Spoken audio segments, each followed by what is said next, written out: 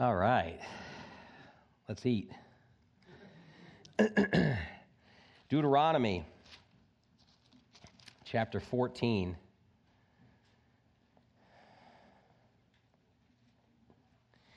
I love talking about the law. Guess why? Any guesses? Any takers? Because I ain't under it. That's why. That's why I love talking about the law. God is perfect. God is holy because of the fact that we are not, right? And because we fall every day, and because we continually come short of the glory of God, which is the definition, by the way, of sin, right? All have sinned and fallen short of the glory of God. That's the definition of sin. Because that's our reality, God did not then choose to take his word and make compromises so that we could feel good about ourselves. Okay? And this is very purposeful. This is for a very specific reason. The Bible says that by the deeds of the law shall no flesh be justified. In other words, we are supposed to read the books of the law. We are supposed to read the words of the law, and somewhere within our hearts, this is what the act of repentance looks like, okay? What is repentance? This is what it looks like. When I read God's word, when I read God's law, when I see his just commandment, and I see it for what it is, and then I compare it to myself, and my heart, and my deeds, and my words, and my actions, and my thoughts even. You see, at one point in time, the religious people thought that if they did certain things, if they had certain outward manifestations of what appeared to be holiness, then God would be looking down and he would also approve them that they were holy. And one of the reasons that they wanted to kill Jesus so badly is because he came on the scene and he completely upset the apple cart of their religiosity. Because he said your outward deeds mean two things, jack and squat. That's what your outward manifestations mean. Now, please don't misunderstand me. That doesn't mean that you should not have outward manifestations of godliness. In fact, you should. But when it comes to what does it take for a man, for a woman to be justified, what does it take for a man or a woman to be justified? It completely comes down to what is taking place this morning in your heart. What is taking place in your heart? And this is what Jesus Christ continually was calling out the religious hypocrites for. He was like, you know what you guys remind me of? And back in those days when Jesus said, you remind me of something, get ready because it ain't going to be good. Okay? You know what you guys remind me of? The whitewashed sepulchres. The tombstones. That on the outward they're bleached white and they have this beautiful adornment, and when the sun comes up over the mountains of Israel and shines on the cemetery with the white stones, it's brilliant and it's so beautiful. But guess what's on the inside? Dead men's bones. You guys remind me of something else, he said to the priests. This is always popular, right? When you talk to the priests and you talk to the religious leaders like this, it's really super popular. You guys remind me of something else. You remind me of a beautiful cup that's just adorned with all sorts of precious gemstones. But on the inside, it is full of nothing but filth and abominations. Because Jesus Christ had the unique ability, being the Son of God, to look at a man, to look at a woman, and instantaneously, and by the way, he still has this ability, so come careful when you come before the throne of God, and come sincere when you come before the throne of God. When we break bread, when we partake in what we call the Lord's table, the Lord's Supper, or communion, and we talk about the fact that the Scripture says a man or a woman ought to examine themselves before partaking, what it means is you need to come correctly. Not dressed the right way, not saying the right words, not saying the right prayers, not doing certainly necessarily the right things ceremonially. But when you come before the table, when you come before God, and when you come before Jesus Christ, bring a true heart. Because Jesus Christ, when he would look at a human being, he would instantaneously and entirely know every single thing about them from the beginning to the end, from their rising to their falling, from the day that they were born and into the future until the day that they'll die. And any kind of religious hypocrisy or putting forth a good appearance or saying the right things is absolutely and unequivocally useless towards drawing close rather to God. He immediately sees the heart. You might as well be honest. Now, we have certain things in our natural world that are given to us as shadows, as pictures, as representations, as examples, so that we can better understand the spiritual things. And I was talking with somebody in between services, and we were talking about the law that you know it. Now, when you're driving down Kirkville Road and you're late to church, because you guys are always late to church. I mean, my sound guy. I love you, buddy. Chuck knows I love him, but I'll never stop busting his chops. I mean, you're never living this down, like ever. When you're coming down Kirkville Road, because you're all late for church, because none of you come till halfway through worship anyway, right? Right, and you're flying, and here comes the Manoa police officer in his SUV, his fancy SUV cop car, and he pulls you over. Do you know why I pulled you over? No, sir, I'm completely bewildered. Right off the bat, you're starting off on the wrong foot with a cop. Because you know what they hate more than anything else? Liars. I learned this early, by the way. I don't know what you're talking about. I don't even know that person. No, I wasn't there that night. Well, I have 14 affidavits. You know what I mean? It was a long time ago. So they hate when you lie. You know what I say when I get pulled over? You know why I pulled you over? Because I'm an idiot.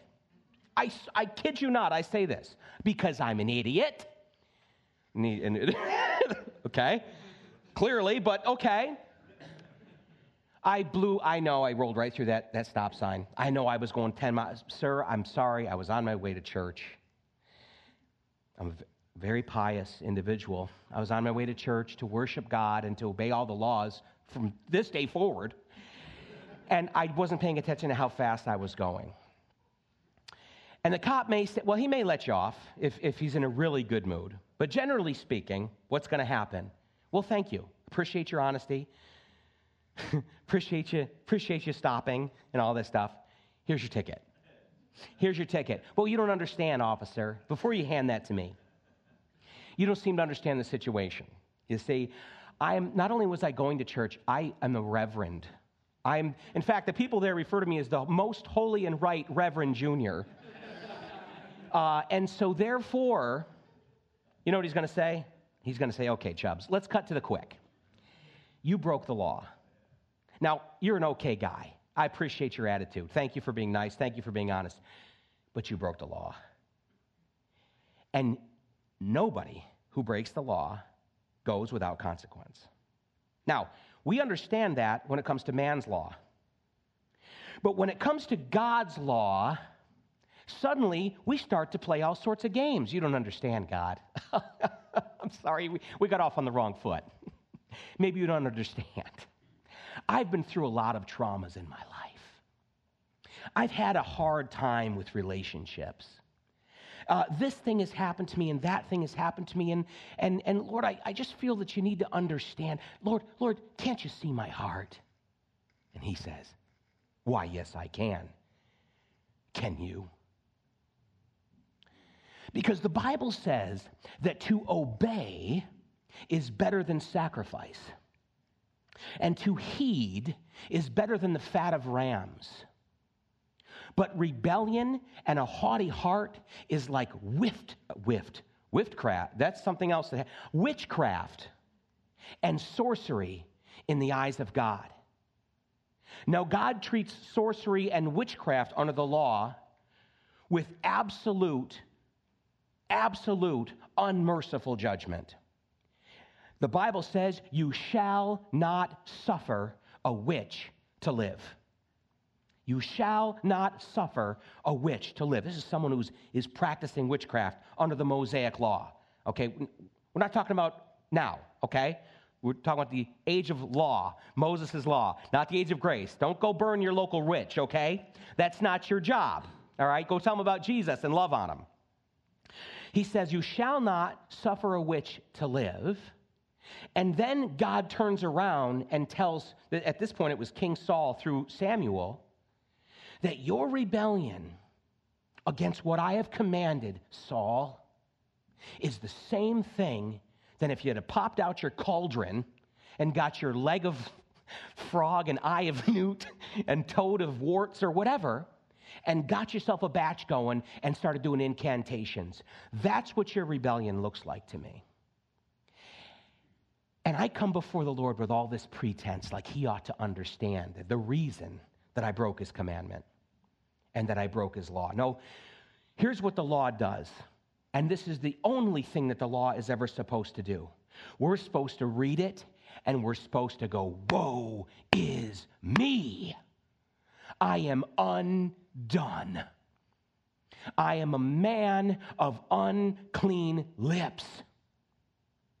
When I stand in the perfect light and holy majesty of Almighty God, there is one response. Woe is me.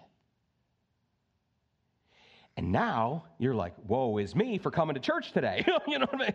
Thanks, Pastor. Wait a second. This is why I love teaching the law.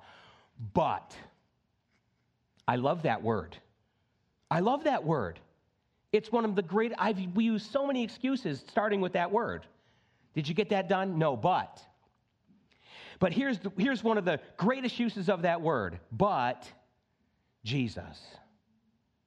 But Jesus Christ. I was talking to a fellow this week, and we were having a great conversation about all the things you're not supposed to talk about, politics, religion, and we were not in agreement, okay? And it was amazing. It was miraculous, and yet we were able to converse peaceably, and we were listening to each other's points and stuff like that. And one of the things that he was saying is, it just makes me so mad is when you have a person that says that this group of people isn't going to heaven. You know, the Jews aren't going to heaven. The Hindus aren't going to heaven. Who are we? And I'm like, What do you think? Well, no. I said, well, you were raised. This guy was raised in the Christian faith. You understand the concepts of Christianity. And he goes, well, yeah, sure. We believe in Jesus. Right. Well, here's what Jesus Christ said in the Bible. He said, I am the way, I am the, and each time it's the, it's singular. I am the singular way. I am the singular truth. And I am the singular life. No one goes to the Father except through me. And I said, so the problem is, my friend, is that you're countenancing people. And we must not countenance people, places, organizations, religions, or any such thing when it comes to God and His holy word. You're either in alignment with God's word or you're out of alignment with God's word. And so here's what it comes down to. The Bible says that Jesus Christ is the only way for a human being to go to heaven, to receive everlasting life. And the answer for that, the reason for that, is because of the law. Because all of mankind stands condemned before God because we are law breakers. Jesus Christ came to this earth and lived a perfect holy life and showed us the perfect example of what it looks like to walk in lockstep with the will of God. And then He offered His own life. He laid His own life down. He allowed His own body to be broken and all of His blood to be ripped from His body and His beard to be ripped out of His face and to be spat upon and to be stabbed and to be beaten unmerciful. Because His shed blood was the only way that our sins could be washed clean. His blood, it is a propitiation. It is substitutionary. All of the bulls and the rams and the goats and the oxen and the turtle doves of the Old Testament were just a picture, were just a vision that God was painting in the minds and on the hearts of mankind, that there has to be a substitute. Without the shedding of blood, there can be no forgiveness of sins. And in the fullness of time, I'm going to send my only Son, the Lamb, without spot or blemish, who takes away the sin of the world. You understand? When John the Baptist laid his eyes on Jesus that day, and he said, "Behold, the Lamb of God, which taketh away the sin of the world." You understand the power of what he was saying that day, and the depth and the majesty and the awesome wonderment of it all, where the angels stand at the side bewildered at what was taking place. That the Son of God would become a man and live a mean life and die awfully. You see, under the law in the wilderness, when they would bring their animal before the tabernacle and to the priest to be sacrificed, first, you understand, this is an animal that they raised, and this is an animal that they cared for, and it was to be the very best that they had from their flock, one without spot, without blemish, one without any kind of defect, and that's the one that they were supposed to bring before the priest. And before the priest slit its throat and allowed all of its blood to pour out of its body, they were to place their hands, and in a spiritual, ceremonial way, they were transmitting their sins to this animal, this substitutionary animal, before it was put to death. And let me tell you something. It was supposed to be hard. It was supposed to be painful. It was supposed to be ugly. And it was nothing. It was nothing compared to what God allowed to happen to his own Son. And the act that Jesus willingly did. He said, "No one takes my life from me. I lay it down freely." Why? Because he loves us that much. He doesn't need your good works. He doesn't need your perfection. He doesn't need your performance. He doesn't need you to dress a certain way. That's why I dress the way I do, by the way. Because I want people to go, "I just don't think." The Bible says not many wise, not many great, but God chose the foolish things of the world to confound the wisdom of the wise. He wants one thing, friend, one thing, your heart. Your heart. And he wants it true. He wants your heart, and he wants it true. And so I said to my friend, it was 8 o'clock at night by this point in time. So I said to my friend, why did Jesus come? If there was any other way that men could get to heaven, if there was any other religious system that God would say, okay, well, close enough, then Jesus went through that for nothing. Because that night the night that he was betrayed and before he was arrested, he prayed, and the Bible says that the stress and the pressure and the heaviness of heart that he was enduring that evening over what was about to befall him was so great that the capillaries in his forehead broke and the blood intermingled with his sweat because he was sweating profusely, having extreme anxiety. And he was agonizing, because he knew his Father in heaven was going to turn his back on his only Son for the first time in ever since the Alpha. Because he was going to bear our sins. And it was more almost than the physical man could endure. And he said, please, God, if there's any other way, let this cup pass from me.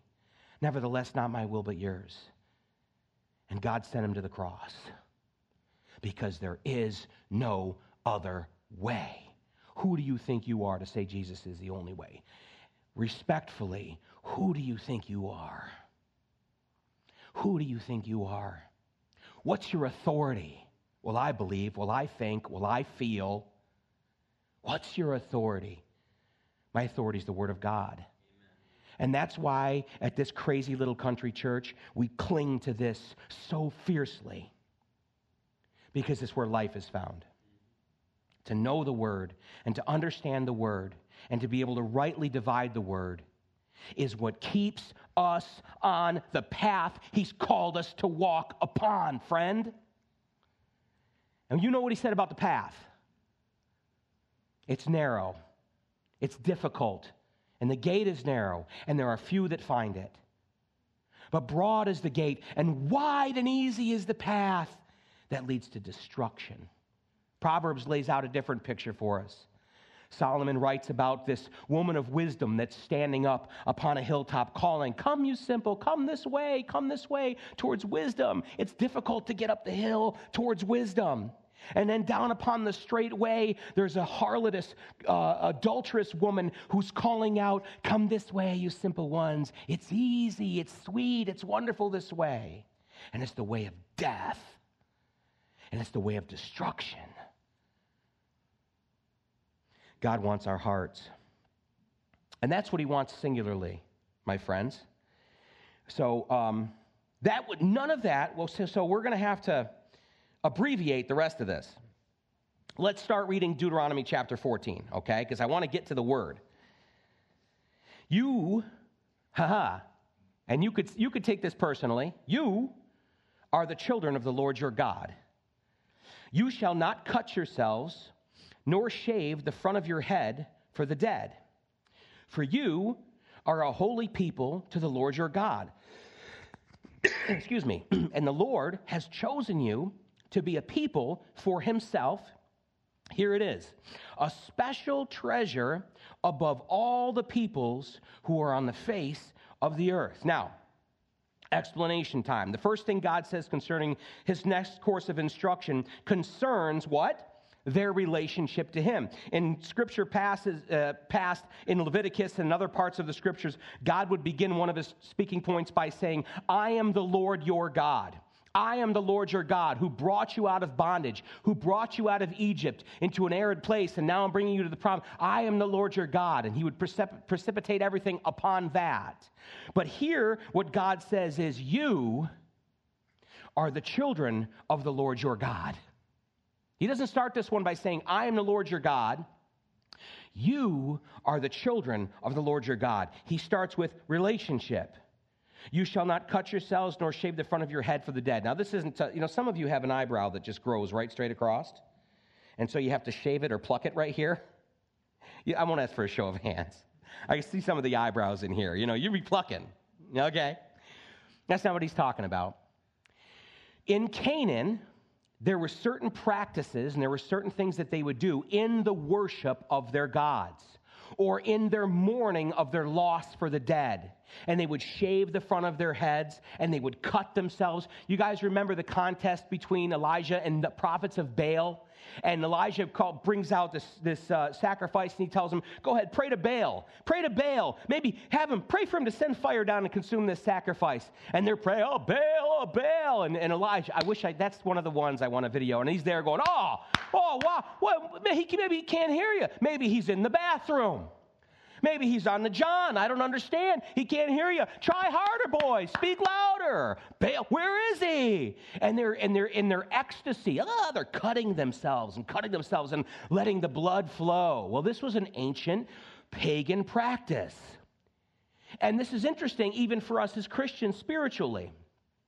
Because they thought by afflicting themselves physically, listen up now, Christian. They thought by afflicting themselves physically, they'd be heard by their God. You ever self-flagellate yourself? Not flatulate, flagellate. You ever do that spiritually? I'm so unworthy. I'm so awful. I'm just disgusting. I'm not worth it. And you ever have the enemy whispering in your ear? Or maybe a person whispering in your ear, telling you you're no good? It's your kindness. What are we saying, right? That leads to repentance. It's his kindness that leads to repentance. Beating yourself up, self-condemnation is not the way to draw near to God. The Bible says, draw near to him, and he'll draw near to you. Don't cut yourself. Don't shave the front of your head spiritually. Don't do it either way, probably. But don't do that. Why? You're a child of the Lord God. Draw near to him, and he'll draw near to you. He says that I am the Lord your God in other places, and here he says you are the children, and as such, they ought to conduct themselves in a manner befitting of God's children. Same thing we want of our kids, right? You ever go someplace and tell your kids, now listen, you're my representative, okay? Don't screw it up, all right? My reputation's bad enough as it is. Don't you screw it up for me. We expect our children to represent us in an appropriate manner, and God expects the same from us. Matthew chapter 5, verse 16 says, "Let your light so shine before men that they may see your good works and glorify your Father in heaven." So God is telling them, don't cut or disfigure yourselves for the dead. And the two reasons were, it's what the idolaters do, and we talked about, and God does not want you to harm yourself. 1 Corinthians 6, 19 through 20. "Or do you not know that your body is the temple of the Holy Spirit who is in you, whom you have from God, and you are not your own? For you were bought at a price. Therefore, glorify God in your body and in your spirit, which are God's." Remember what Jesus said to the woman at the well. "The time is coming and has now come when true worshipers of God will worship in spirit and in truth." In spirit and in truth. Now, this is from the New Testament, this portion, 1 Corinthians. Your body is the temple of the Holy Spirit. When you ask Jesus Christ to come into your heart to forgive you of your sins, the Bible tells us that the Holy Spirit then comes into your life, and he begins to speak to you through your conscience. He begins to speak to you through your spirit that is made alive because of the presence of the Holy Spirit. And he begins to instruct you. That's why we study the Word. I don't have to stand up here and tell you what to do, how to live your life. Here's a list of movies you can't watch. Here's a list of TV shows you can't watch. Here's a list of music you can't listen to. Here's the things you're allowed to eat. Here's the things you're not allowed to do. You know, don't smoke, don't chew, and don't go with the girls that do. That whole thing. Right? That's how I grew up. The denomination that I grew up in, there was rules and there was regulations that went along. If you want to be a member of this church, then there's certain things that you cannot do. You may not do. And I remember I was like 12 or 13, and I was a chubby fellow, and I don't know what the lady was trying to say particularly, but we were standing out in front of church, and she was upset because she wasn't allowed to serve because she smoked. And she goes, "But there's plenty of people serving in this church that are like," that's what she said to me, and I was like, gee, you know. They won't let me serve either, if that helps, you know what I mean? For a different set of reasons, probably. But I remember being a kid. And thinking, she's 1,000% right. Well, the Bible says it's better to put a knife to your throat than to be given to gluttony. I'm glad we don't have to take that literal, especially the last 2 weeks, right? Holy Toledo. And yet, there was this thing in our church, and I'm not trying to put down a church. I'm just, please hopefully understand the spirit of what I'm saying. The Word of God and what it says. The Word of God and what it says. I believe with all my heart that as we study the Word of God together, if you are a child of God, now if you are not a child of God, if you have not asked Jesus Christ into your life, the Bible says that the natural man knows not the things of God. They are spiritually discerned, the things of God. And so you must have the Spirit of God in order to be able to discern the things of God. But here's what I believe, and I know from seeing it in my own life and practical application, seeing it in other believers. If we study the Word of God, and if we go through the Bible together, the Lord is going to show you the list of shows you shouldn't watch, and the list of movies you shouldn't watch, and the list of music, which is what all you kids listen to, that you shouldn't listen to. Not just because it's terrible, awful music. I'm teasing, by the way. I'm not. But, it's awful, and it's terrible, and I'm like, listen to the oldies, son. You know what I mean? But listen to me. I don't have to tell you. If you're a child of God and you have the Spirit of God living inside of you and you're watching a movie and they're making a mockery of your Lord and Savior Jesus Christ, and if they're making for entertainment those things that are called abominations, then I trust and I believe that the Holy Spirit is going to begin to speak to you and is going to say to you, you might want to watch this one on VidAngel. You know what I mean? Maybe you want to go to PureFlix instead. Why? Is it because the act of watching a movie that's naughty is somehow going to dirty my soul and pull me away from God? No, no, no, no, no, no, no, no, no. It's that my body and every part of my body is the temple of the Holy Ghost. And God has called us to be his own special people, just as he called the children of Israel. We are his own special people. We are his children. And he asks us to conduct ourselves in a way befitting of that. So we're in Deuteronomy once again, of course. This is kind of the reiteration of what we're talking about every week. And the children of Israel are just about to cross over into the promised land. And in the wilderness, when they were traveling through the wilderness, guys, from Mount Sinai all the way to the promised land, and then 40 years in the desert and the wilderness, and now back towards the promised land, with the tabernacle of God, all the food that they ate, except for the manna that came down from heaven, had to be brought to the tabernacle and offered as a sacrifice and eaten in the right way, or they would be cut off from the people. This is from Leviticus chapter 17, if you want to write it down, and verse 3. In the wilderness, all the meat had to be sacrificed to the Lord before it was eaten. That's Leviticus 17:3. Now, back in Deuteronomy chapter 12, God told the people that once they were in the promised land, they could eat permitted meat, whatever and whenever they wanted to, so long as they prepared it correctly, specifically by pouring out the blood, by getting rid of all the blood. That's from Deuteronomy chapter 12 and verses 20 to 23, if you want to write that down to look at that later. Leviticus 17:3, they could only eat what was sacrificed at the tabernacle. Deuteronomy 12, 20 to 23, when you go into the promised land, you can eat all the permitted meats. They don't have to be sacrificed as long as you prepare it correctly. So, we're going to start with verse 3. What time is it? We got 5 minutes. Verse 3, chapter 14. You shall not eat any detestable thing. No problem, God. Sign me up. Right? You know what I mean? You know what's detestable? Liver. That's detestable. If you eat it, how dare you? We'll go on. These are the animals which you may eat: the ox, the sheep, the goat. Now, those are the ones that could also be sacrificed. But verse 5, the deer, the gazelle, the roe deer, the wild goat, the mountain goat, the antelope, and the mountain sheep. And you may eat every animal with cloven hooves, having the hoof split into 2 parts, and that chews the cud among the animals. Nevertheless, of those that chew the cud or have cloven hooves, you shall not eat such as these: the camel, the hare, that's the rabbit, and the rock hyrax, for they chew the cud, but do not have cloven hooves. They are unclean for you. Also the swine, that's pig, is unclean for you, because it has cloven hooves, yet does not chew the cud.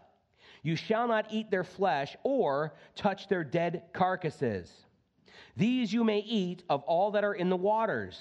You may eat all that have fins and scales, and whatever does not have fins and scales you shall not eat. It is unclean for you. All clean birds you may eat, but these you shall not eat. Now that begs the question, well, what's a clean bird?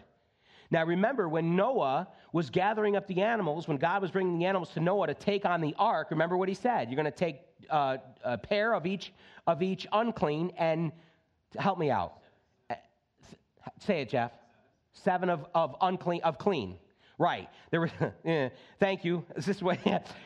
The reason that God had Noah take more clean animals than unclean animals was for the purpose of sacrifice. You know, you take 2 oxen on the boat, you come out, you sacrifice one. Oops. I guess we just extincted oxen, right? So you take extra of the clean ones so that you can offer sacrifices. Now, Noah understood what was clean and what was unclean. We don't, to this day, fully know the full list of what was clean and what was unclean. That's been lost to us. And we're going to talk about that a little bit as far as the dietary codes and restrictions, the reasons why and for, and I know you've all read the book, None of These Diseases and all these other things. The bottom line is theologians and scholars and historians have no really full true idea why God permitted certain foods and didn't permit other foods, right? If you take a pig, okay, and if you say, I can't eat a pig, how dare you, right out of the gate, because bacon is just heavenly, right? That's right. Rise, Frankie, kill and eat. Right? If a pig is taken and prepared the right way, raised, fed the right way, taken care of, I understand we've got all sorts of problems all right? In our society with the factory farms and the way that animals are used and abused and treated, and I'm not a tree hugger by any stretch of the imagination, but God has called us to take care of his creation and to be good stewards of what he's blessed us with. And that means the animals too. If you're mean to animals, you're a jerk. If you're mean to I don't like animals. That's why I don't own them, okay? Because invariably I would be mean to one of them. I like to scare cats. Okay? I like to go up behind them with a broom and whack on the floor and see how high they can jump. That's why I don't own a cat, because I'm convicted about these. I'm sorry. No, I'm sorry. These people, you guys love your animals, you know what I mean? And they're like, oh, look how cute he is. And I'm like, you're lucky it's not like the apocalypse and I'm hungry. I'll barbecue your pug. Pugsy roasting on an open fire, you know. But God in his word says you take...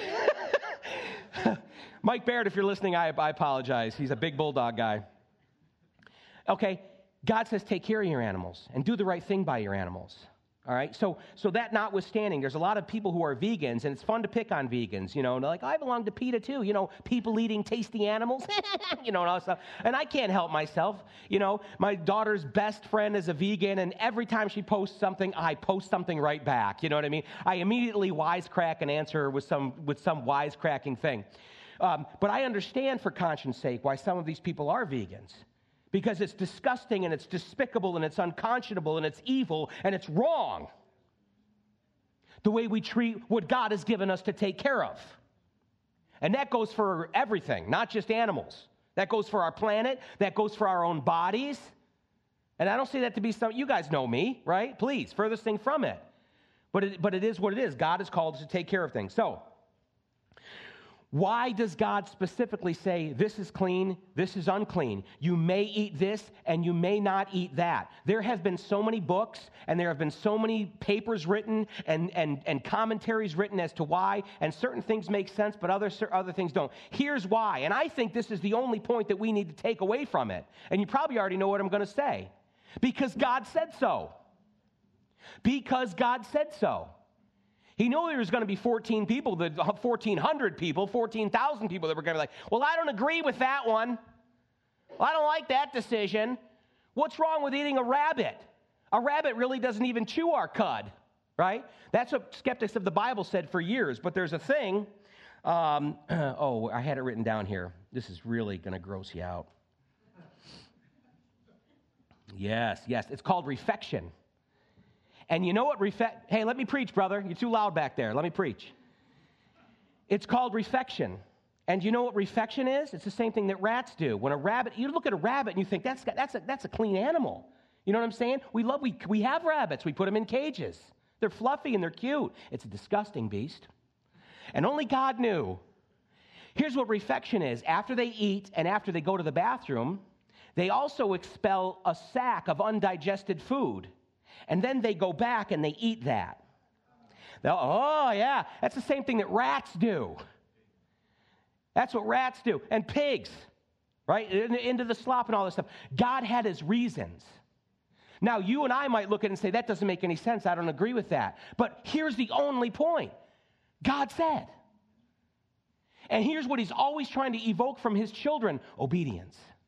Surrender of your own will and obedience to God's word. I don't have to understand, because here's the thing. When I'm teaching my kids, when they're little, you know why I spank my kids? Because the Bible told me to spank my kids. And here's why I spank my kids. I didn't say I beat my kids. I didn't say I hit my kids. I spanked my kids. I was very careful in the discipline that I gave my children. If you are disobedient, then daddy's going to have to give you a spanking. And they would look at me and, you know what I mean? And then I would take them in the bathroom and I would say, you did this, I told you not to, and now I have to spank you. I'd go through the whole process. And then I would pick them up and Daddy loves you. Daddy loves you more than anything, but you have to learn to be obedient, because I'm trying to teach you to hear and listen to and obey the voice of God. That's my job as a dad. And here's the other thing. When my little kid is running towards the road and they don't see the truck that's coming, I need to be able to say, stop! And they stop dead. And God disciplines for the same reason. And God asks us to obey his word without question for the same reason. Friend, you don't know the reason why God's telling you not to do that thing, not to be a part of that relationship, not to go here or to do that or listen to this or watch that. You just be obedient to what the word of God says and what his Holy Spirit speaks to your heart. You cannot go wrong. But if you don't heed the word of God, and if you don't heed the voice of God, regardless of all the reasons and excuses why, you will shipwreck yourself. You will, partially or in full, shipwreck yourself. You know what I'm saying? I mean, all of us, we understand so clearly that we like sheep, all of us like sheep go astray. Again, I was talking to someone in between services. And so often in my faith, I take my eyes off the road. And then I find myself, I'm over the rumble strips. I didn't listen to those. I'm in the wrong lane. I'm half asleep, and here comes a truck. You know what I'm saying? Did you ever do that in real life? And you go back in the lane, and your heart's beating and pumping like that. Thank God I've never crossed the rumble strips, the road, flown off the bridge, and been down in the bottom of the ocean. But you know how fast and quick I could be? There is absolutely no difference between me and the worst person on planet Earth that you want to imagine in your heart. The only thing that separates me from the worst situation, from the most awful things, is obedience. That's it.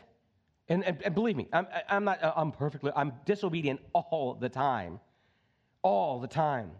It's a constant state of God's correction followed by his love. God's correction followed by his love. He's so good to do that. Okay, that's it. We're stopping. Because it's one of those days. I could just go and go and go. So let's stop there, and we'll pick up next week, okay? All right, let's pray. Heavenly Father, we come before you in Jesus' name. We thank you, Lord, for your word. We thank you, Father, for the truth that we find in it, Lord, and for the things that you teach us, Lord, through the studying of your law that you gave to the children of Israel, Father. We pray that you would help us to learn the right lessons from it, Father, that our hearts would be open to you, Father, and obedient towards your word and obedient towards your voice as you speak into our heart and into our lives, Lord.